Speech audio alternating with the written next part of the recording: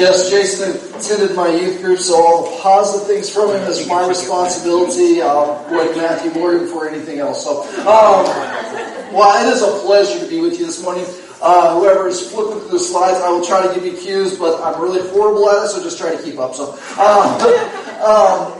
my wife Doris and I have been missionaries with the Assemblies of God World Mission since November 2005. I was trying to think, man, when was the last time we were here?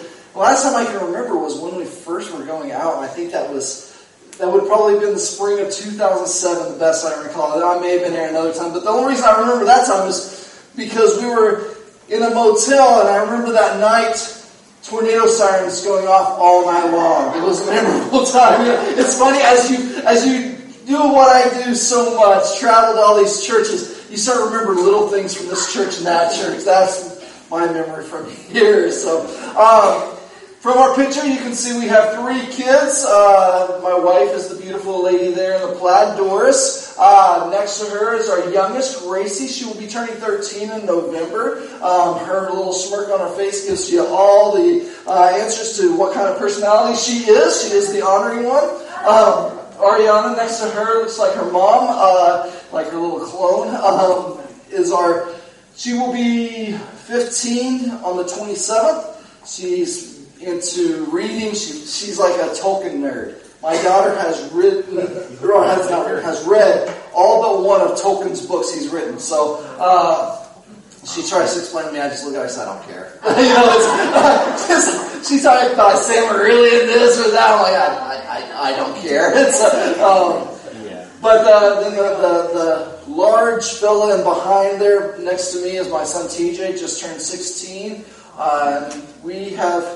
They have grown up on the missions field. TJ was 2 years old when we went. Ariana was 10 months, and Gracie was born there. So I've got, as Pastor said, our ministry's changed. You guys have been an awesome partner for our ministry for the last 15 years. Our ministry hasn't necessarily changed as much as it has expanded. We're no longer just missionaries to Indonesia. We do have our projects in Indonesia. We're still doing work in Indonesia, but our ministry has expanded to all of the region. And I've got a quick video here to show you, just kind of give you a taste of the Asia Pacific region.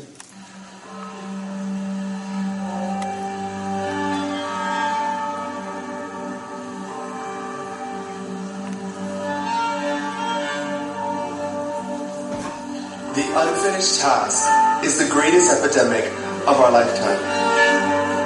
For over 100 years, men and women have labored, forging a path to the never reached, traversing uncharted territories, pioneering new movements, risking life, limb, and even family.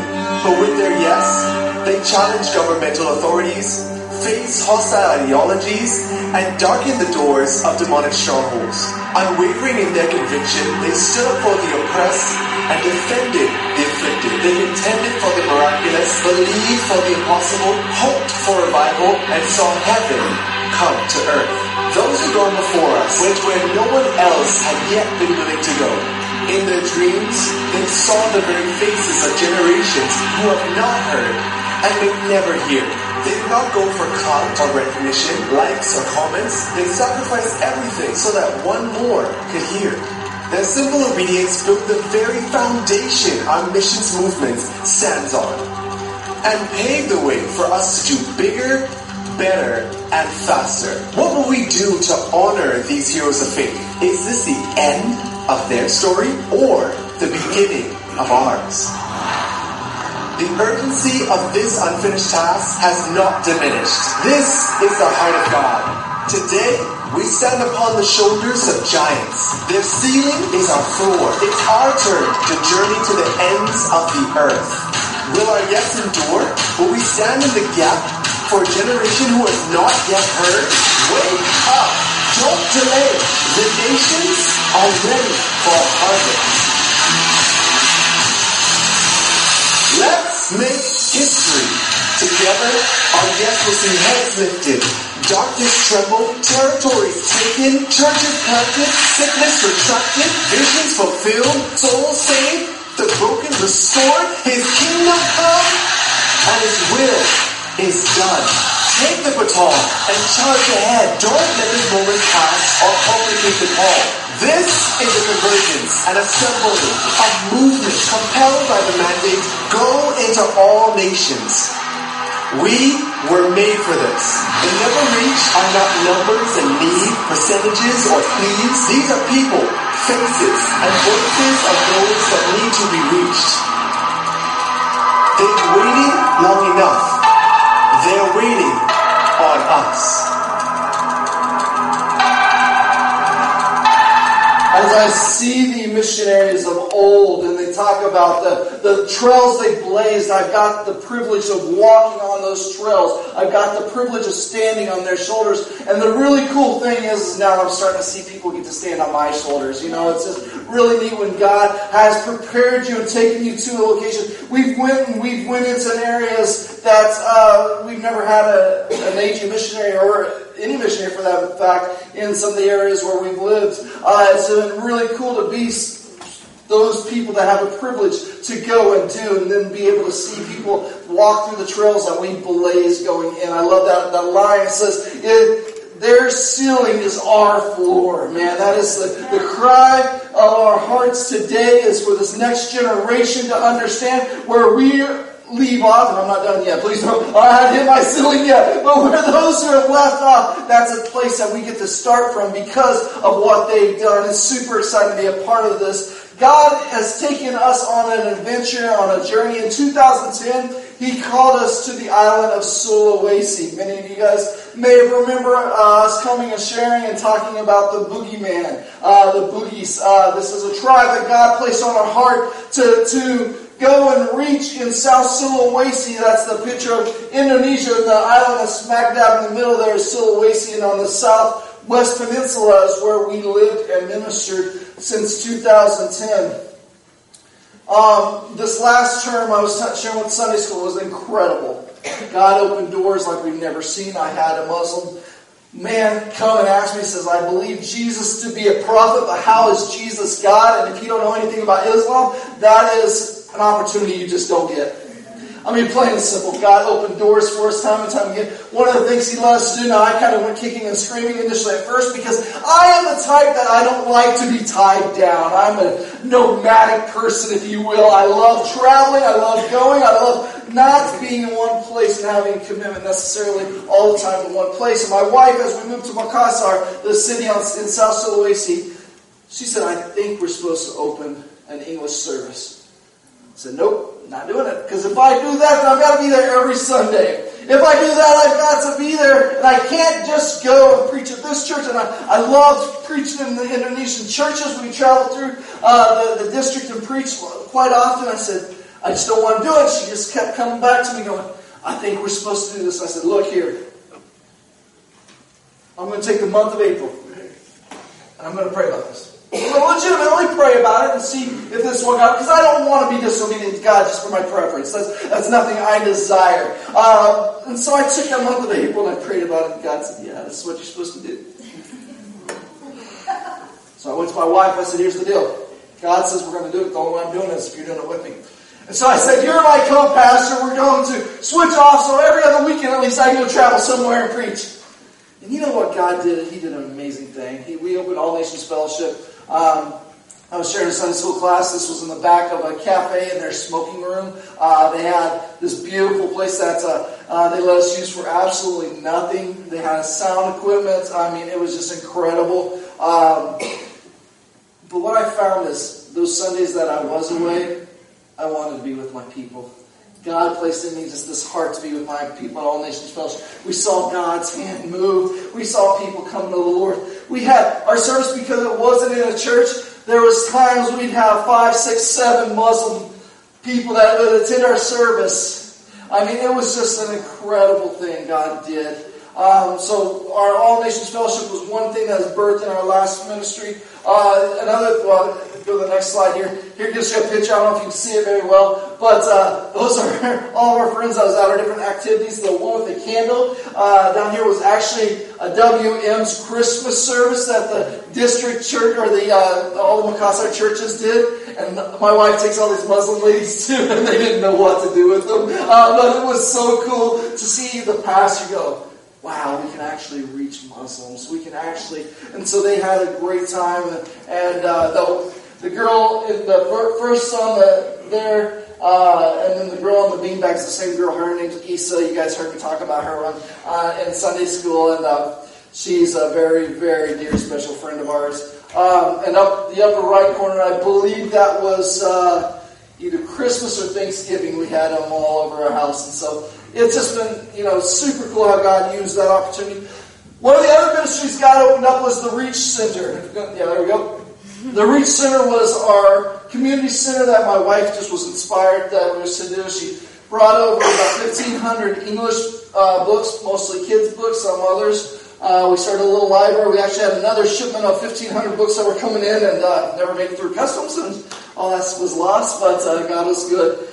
What it provided for us, we've set this house up in the middle of a Muslim community. We had some MAs that came over who didn't speak very good English. They were Indonesian. I didn't speak very good English there either, did I? They didn't speak Indonesian yet.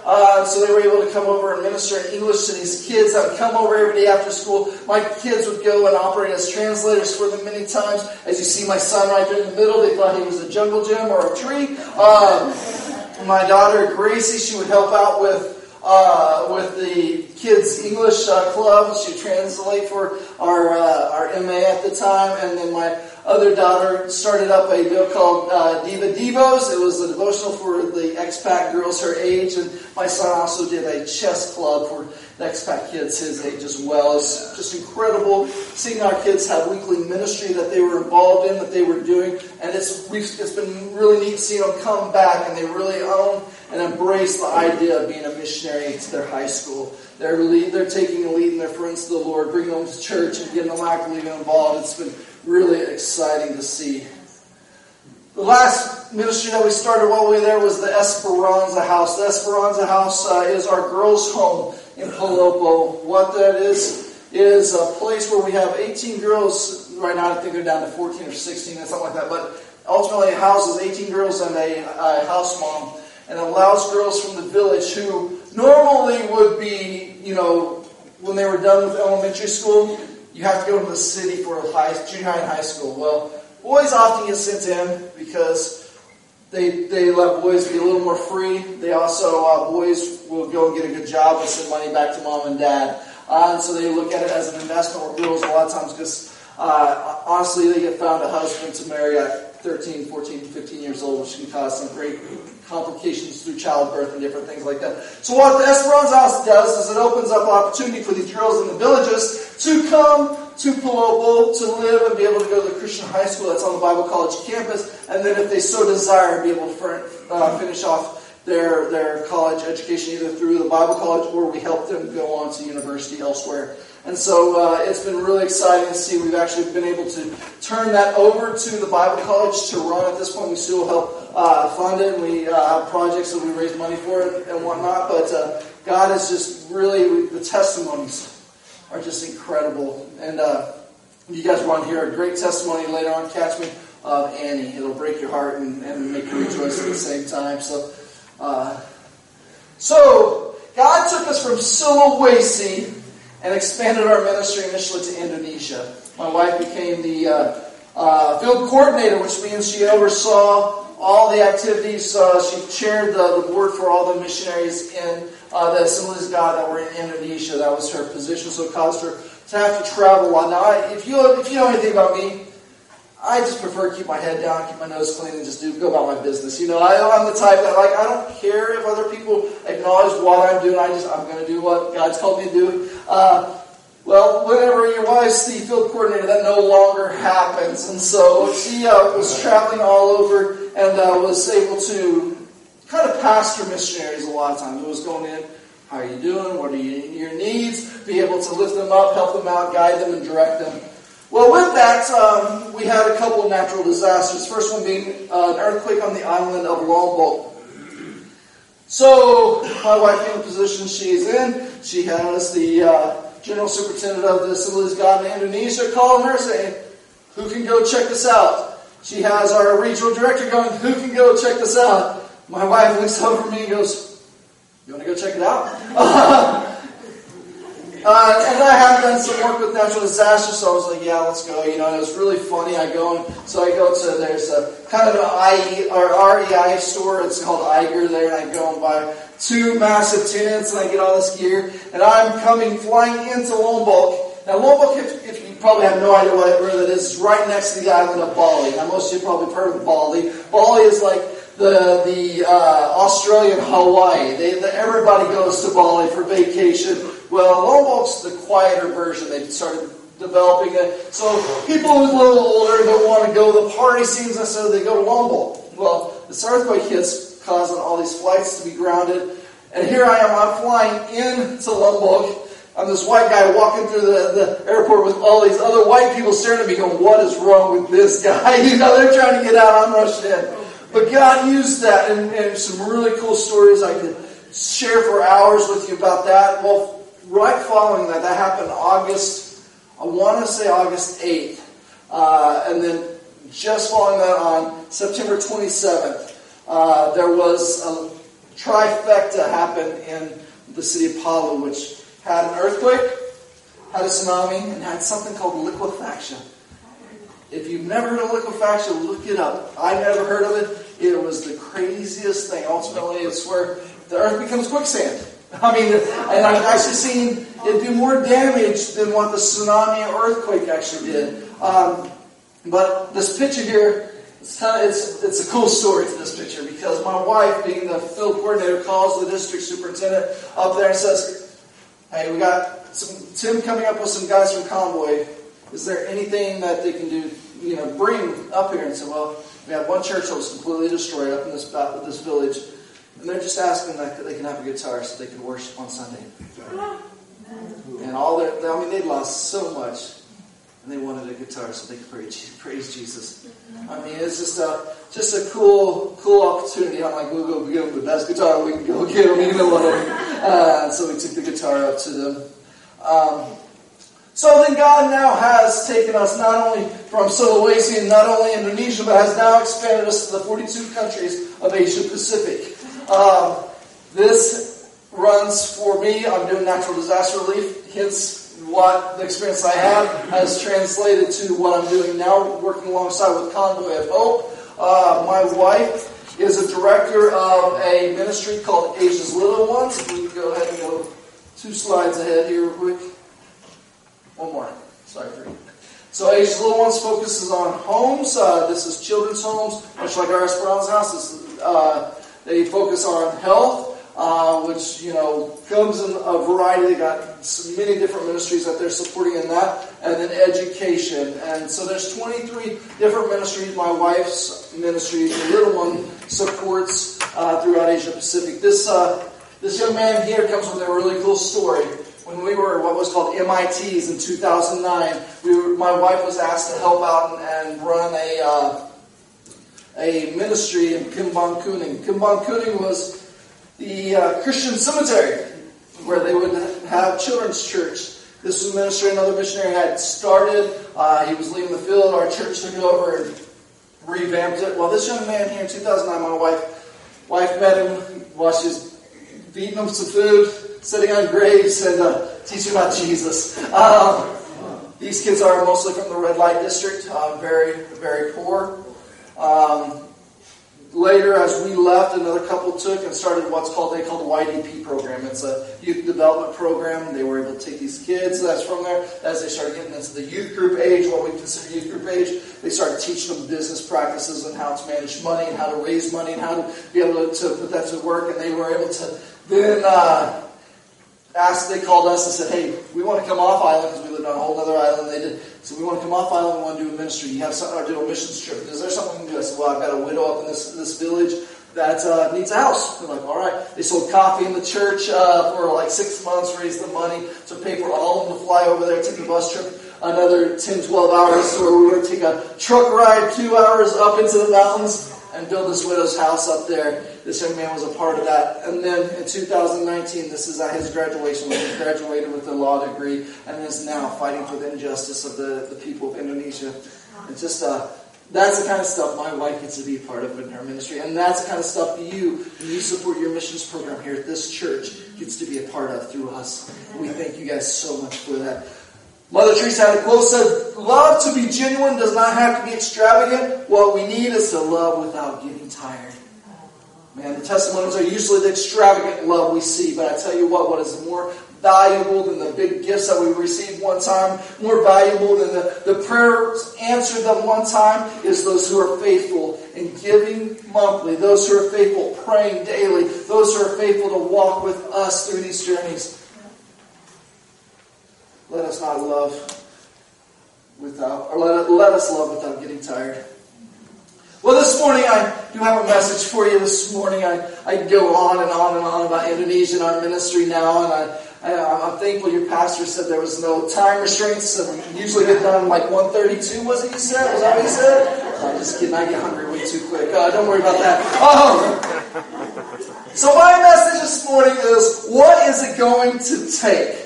Falling in line with righteousness. We'll go to the next slide there. What's it going to take? Falling in line with righteousness. We go to the next slide. When a world is becoming more and more chaotic, what are we as Christians called to do? I unfortunately see a lot of reaction to current situations, and I see a lot of unbiblical reaction happening within the church. I don't believe that God is glorified with many of our reactions to current situation. And I am not here to tell you this is the way you do it, this is the way you do it, this way. I want you to line yourself biblically with God, and you need to discover that for yourself. But we're going to talk about what's it going to take. Next slide, if we would. In the recent years, we've seen people live in fear of the future. They live in fear of our neighbors, whether it's local or foreign. We live in fear of the government. Depression has overcome our society. I'm overwhelmed with the number of suicides that's happened in our society since this March 2020. Anger runs rampant among people who have nothing had nothing bad happen to them, but are fearful of what might happen. Our society blames the government, or at least a government, for what is happening, and yet we look to our government to fix it. If you have your Bibles, you open up to Matthew chapter 14, verses 22 through 32. We're going to read have it on the screen as well here. See, our world is like it's never been. We've never had to navigate this stuff. But I want to encourage us as Christians, let us not lean on our own understanding, but in all of our ways acknowledge Him. Matthew 14:22 says, immediately Jesus made the disciples get into the boat and go ahead of Him on the other side while He dismissed the crowd. After He dismissed them, He went up to the mountainside by Himself to pray. Later that night He was there alone, and the boat was already a considerable distance from land, buffeted by the waves because of the wind was against it. Shortly before dawn, Jesus went out to them walking on the lake. When the disciples saw Him on the lake, they were terrified. It's a ghost, they said, and cried out in fear. But Jesus immediately said to them, take courage, it is I. Don't be afraid. Lord, if it's you, Peter replied, tell me to come to you on the water. Come, he said. But Peter got down out of the boat, walked on the water, and came towards Jesus. But when he saw the wind, he was afraid and began to sink. He cried out, Lord, save me! Immediately Jesus reached out His hand and caught him. You of little faith, He said, why did you doubt? And when they climbed into the boat, the wind died. Then those who were in the boats worshipped Him, saying, truly, you are the Son of God. Let us pray. Dear Heavenly Father God, we thank You for Your word. Lord, I believe Your word to be true. I believe this story is not a fictional story, but God, it is a story that You placed there for our good, Lord God. I just pray that this morning You will use me to convey Your message, God. Lord, that You will speak to hearts through Your Holy Spirit and lead them to the place that You want them to be, God. Lord, help us, God, to set our eyes on You and run the race that You've marked out before us. Lord, we love You and we thank You. In Jesus' name we pray. Amen. Now, I don't know about you guys, but I relate to Peter. I do. I'm the type of guy, I would have been like, Jesus, hey, tell me to come. And I'd be like, what's going on? This can't be. You know what? I'm the kind of guy that I'm going to pull the sword out, cut off the dude's ear to get rebuked by Jesus. You know, maybe I'm doing something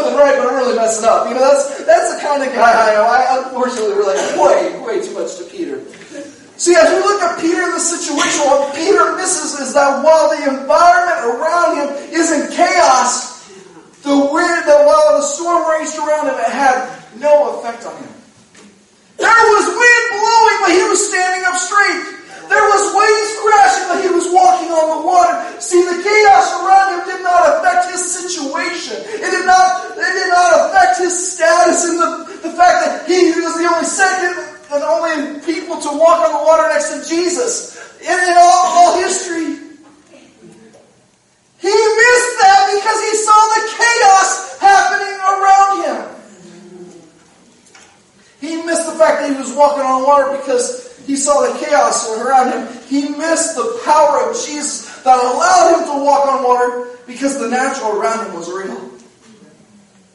The chaos around his people is real. I ain't going to say here. I'm not one of those saying, oh, this COVID stuff, it's not even real, it's made up. I'm not here to say that people aren't dying from this. I'm not here saying people aren't getting sick. Hey, my family just went through it too, so I get you. I've got an uncle and an aunt, or my wife's uncle and my aunt are in the hospital right now. It's real.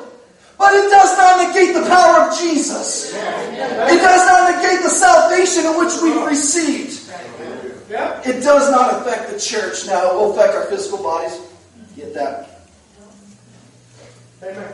See, it says he saw the wind. Anybody ever saw the wind?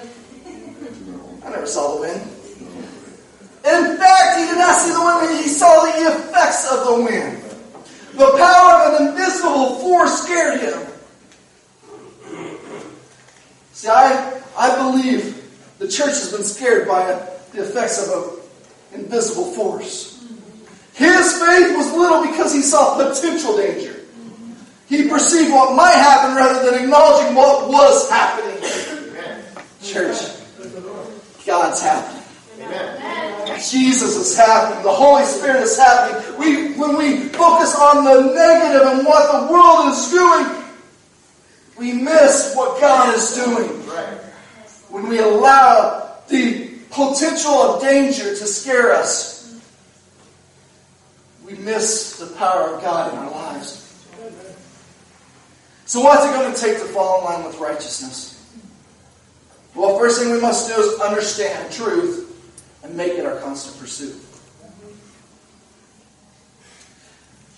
This is something I believe it's original to me. I don't know that it is. If someone else has said it, please let me know and I'll pass it. But I believe God spoke this to me a couple of years ago. There are two questions that each of us must answer for ourselves. The first one, who is Jesus? And the second one, who do I say Jesus is? Who do I say Jesus? Isn't that the same? No. There is truth, and then there is perceived truth. They don't always line up. Now, my goal as a believer is that I try to make those things line up. Now, the funny thing is we all too often, we have the perception of who I say Jesus is solid and who Jesus is kaboom. Now, who Jesus is solid, and my perception of who Jesus is has to come in line with who he is. It's not going to go meet me. I got to go meet him. Amen. He isn't changing for you. That's right. Genesis 1:27 says, so God created mankind in his own image. In the image of God, he created the male and female. Male and female, he created. Let's make that clear. That's in the story right there. It's in It's biblical truth right there. Colossians 1:15 says, Christ is the visible image of the invisible God. He existed before anything was created and is supreme over all creation. So our lives should look like Jesus' life. This is why we need to be in constant pursuit of truth. I shared with our Sunday school class. The 22-year-old Tim Eckert believed Jesus to be different than what the 42-year-old Tim Eckert believes Jesus to be. Now, I pray and hope that I follow more in line. I don't think I moved away from the truth on that. But the fact is we should continually be growing. That's the working out our salvation daily. That's moving into the understanding of who Jesus is and making our lives line up with who he is. Amen. who we say Jesus is ultimately is making Jesus in our own image. And we want to turn that where we're making our image in who Jesus is. We need to be created in His image. That's right. Who do we say Jesus is often? All too often it is created by a number of outside factors. Our socio-economic upbringing, our family dynamics, family beliefs, nationality, and ethnicity. In fact, if you lived in the United States all your life, there's a good chance you may believe one or more of these things. So hold with me here. Don't throw any stones until we're done, all right? First thing that we often believe is Jesus wants us to be happy. Oh, he just wants me to be happy. No, He wants you to find happiness in Him. He wants you to find Him and then be happy in where He places you. He doesn't want you to be happy. He wants you to find happiness in Him. Number 2, Jesus wants us to be comfortable. Man, talk to Paul about that one. I mean, you ain't read the New Testament then, if that you think that's the case. But and this is not an American mindset. In fact, in Indonesia, if you don't know, Indonesians eat rice 3 times a day. Except for on the island of Kalimantan. Kalimantan is, we would know that it's Malaysia, it's Borneo, so half of it's actually Indonesian. The Assemblies of God in Indonesia had set out to plant 300 churches in Kalimantan. They got all these pastors who were like, we're going to give you a salary for 2 years, and you're going to go move to Kalimantan and become a church planter there. And they're like, all right, awesome, let's do it. They got about a Bible clutch. Excuse me. And whenever they got there, they realized in Kalimantan they don't eat rice. Over half the pastors left because they couldn't hack it.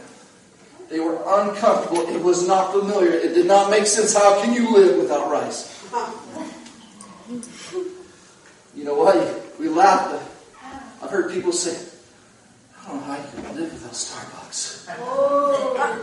I tell you, you ain't never drank coffee on the side of a mountain until we're out to them because, oh, buddy, it's growing right there and I'm drinking it right here, you know.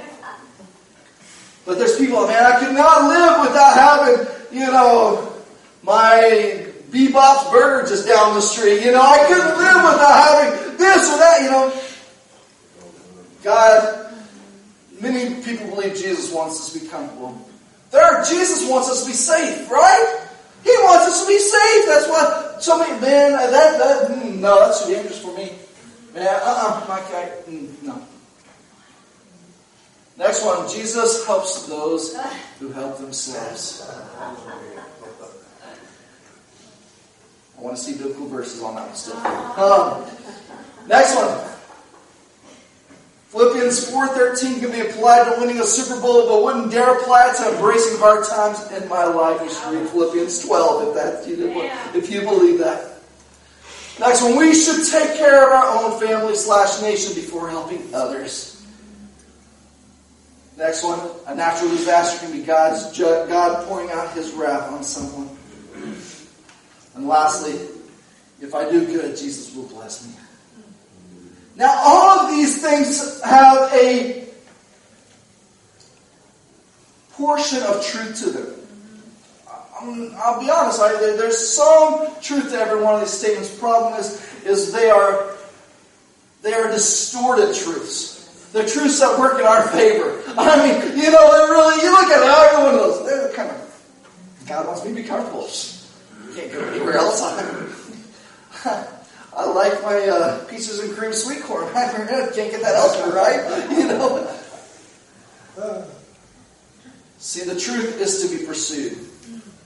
The truth is to be pursued.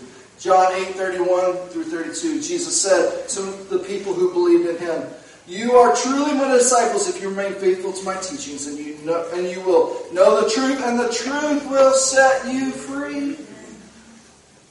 What does it set you free from? Let's look at that real quick. Well, it sets you free from your sinful nature, Romans 6:6. Sets you free from your own understanding, Proverbs 3:5-6. Now, amen. I'm jump on this one real quick here because as someone who's lived outside of America, you get a new perspective. I'm just going to say, and I've had people give me this argument: where in the Bible does Jesus say that, or does God say that we should not use common sense? Proverbs 3:5-6, lean not on your own understanding, but in all your ways acknowledge Him. You know what? If your common sense does not line up with the Word of God, it's nonsense. It's not common sense. So, it sets you free from your perceived truth. Proverbs 14:12.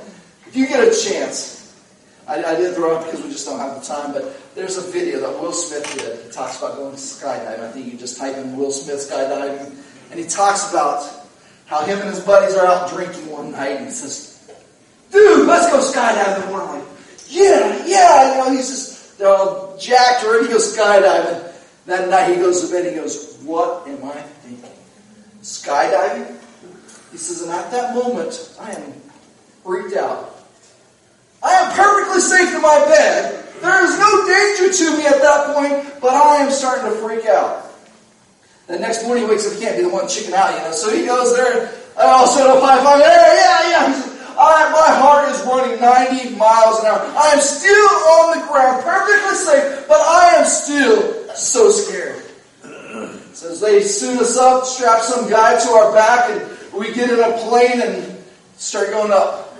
Oh, I am just visibly, I'm shaking, my heart's rate. I am still perfectly safe in a plane. So we come right at the edge, and man, I think my heart's going to explode. And then all of a sudden, we go out the door. The point where I was in the greatest danger was absolute bliss. Do nothing more about it anymore. So as I fall, and I just see this beauty all around me.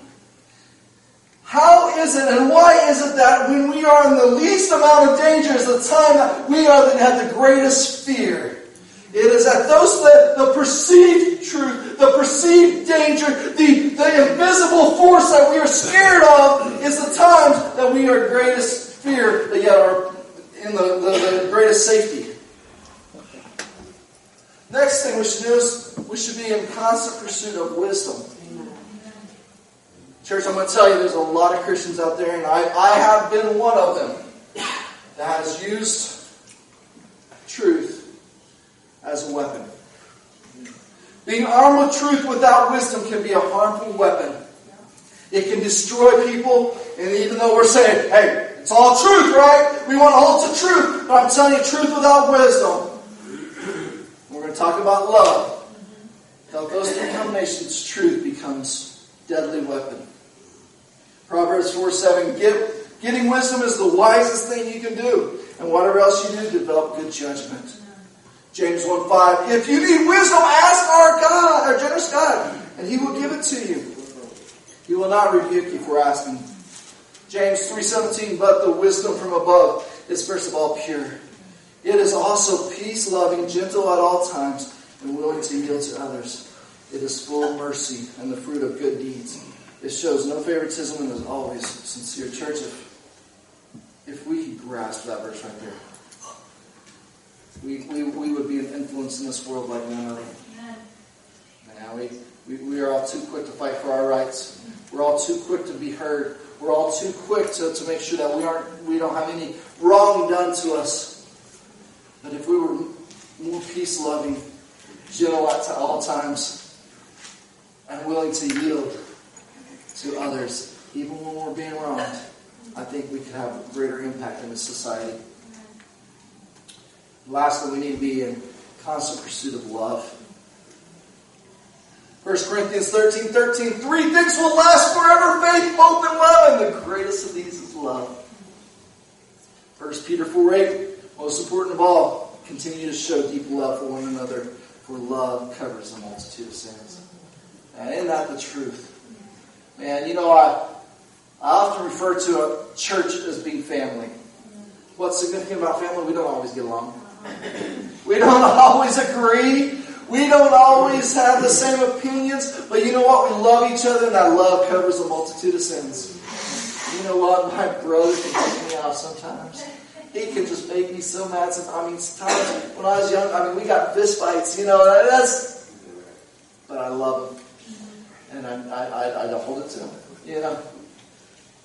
John 3:16 and 17. I love pairing 17 with 3. We all know 3:16, but there's so much more power when you add 17 to this. For this is how God loved the world. He gave His one and only Son, so that everyone who believes in Him will not perish, but have eternal life. God sent His Son into the world not to judge the world, but to save the world through Him.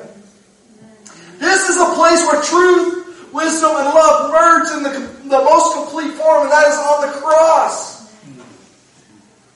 If we can approach people as Jesus approached people, willing to lay down our lives for them, willing to share in truth with them, in love with them, with wisdom, that is the most complete form, is when you see it on the cross. John 15:13 says, there is no greater love than to lay down one's life for one's friend.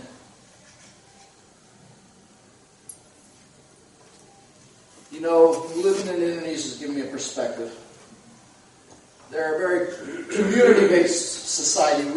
We are very individual-based, which has its great merits. Please don't think I'm criticizing it as a whole. But one of the things we do as an individual-based society is we look out for number one. Take care of me and mine. Where in a community-based society is never about me taking care of me and mine. What's best for the community? You know what? If I'm willing to lay down my life for my friend, we're going to see something great happen. So let us pursue truth. Let us pursue wisdom. Let us pursue love. And in doing so, we will fall in line with righteousness. Church, you might say, what's got to do with missions? It's everything. I tell you what, as a missionary, we cannot do what we do without you guys doing what you do here. The church has to function as the full body of believers. And when people fall in line with righteousness, we see things happen.